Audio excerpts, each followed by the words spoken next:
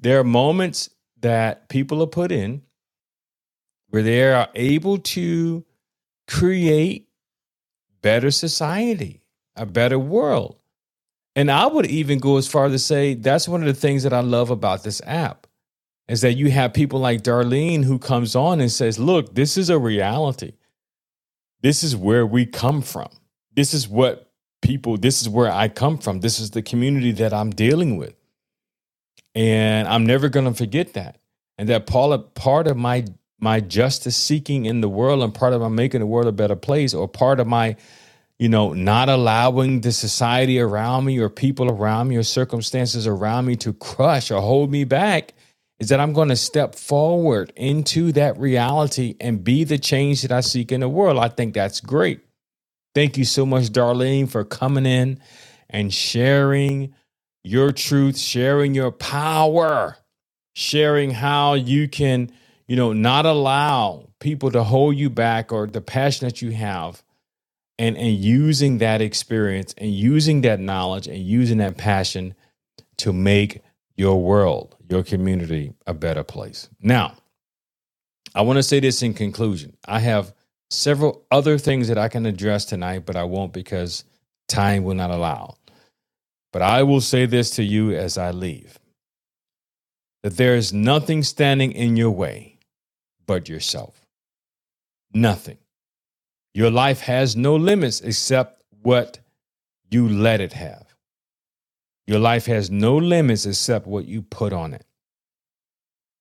That is important for you to understand, that I communicate to you tonight. This reason why I came onto this room is that I want you to understand and believe and think about the stories that were shared by Graciela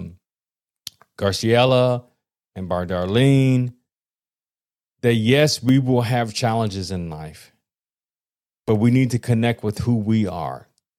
Number two, yes, there will be social concerns. There are issues that we are facing in our world that we can look at with our eyes and say the world should not be this way. And we can change that. From my experience of growing up in a segregated town, yes, there are issues, economic injustice, social injustice, all of these things that we see, right? Even the other example I gave earlier about a young man who couldn't see himself being anything but all the negativity that he had experienced in life. Or the pastor who's leading a congregation on a military base, who's concerned about the fact that people are not showing up to religious services anymore. These are all one common vein that is a stream through all those stories is you. You, the individual, the person who is leading that congregation, the individual who's experiencing injustice and sees it and doesn't like it. The person who grew up in an environment that was unfair and unjust. All of these, the commonality between all of these stories is you. And I want to share with you tonight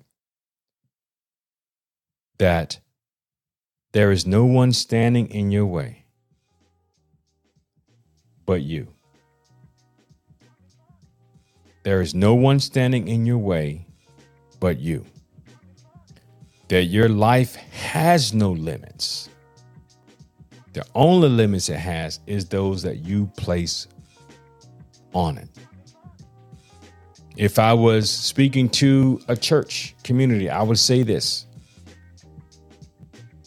That Paul the Apostle said, I can do all, that Philippians 4:13, and I can do all things through Christ, which is my strength. Doesn't mean you won't experience obstacles along the way.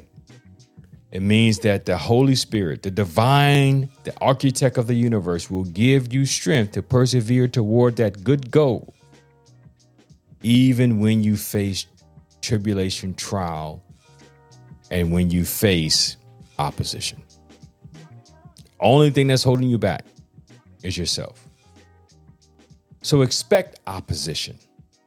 Expect that people will not like you. Expect that people will not believe what you're saying or understand your vision, passion, and goal. Accept the fact that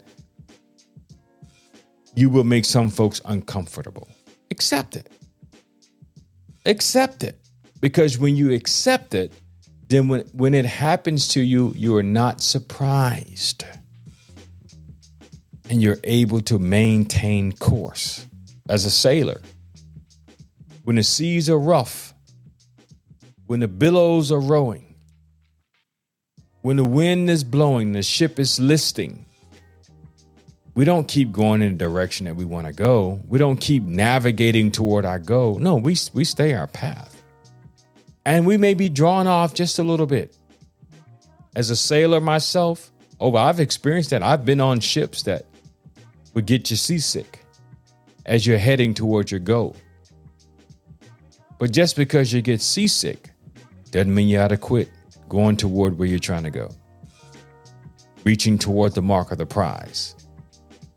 Going toward that thing that you see, envision, feel, smell, seek, desire so deeply deep down inside of you. You must still head toward the mission. So may the Lord bless you. May the Lord keep you. May the Lord cause the divine face to shine upon you. May you experience peace from this time and evermore. And know that the only thing holding you back is yourself. Expect turmoil, but know that the divine hand is over you.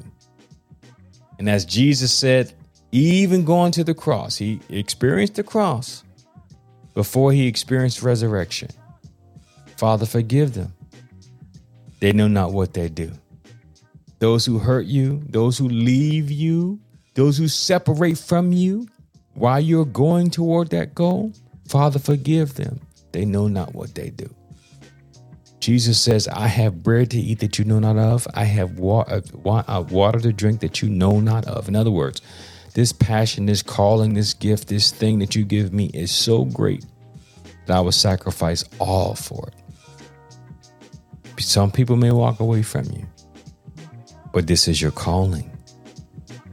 This is what you've been designed by the divine hand to do. So may God keep you until we're able to meet again. Be encouraged. I'll talk to you soon, wonderful people.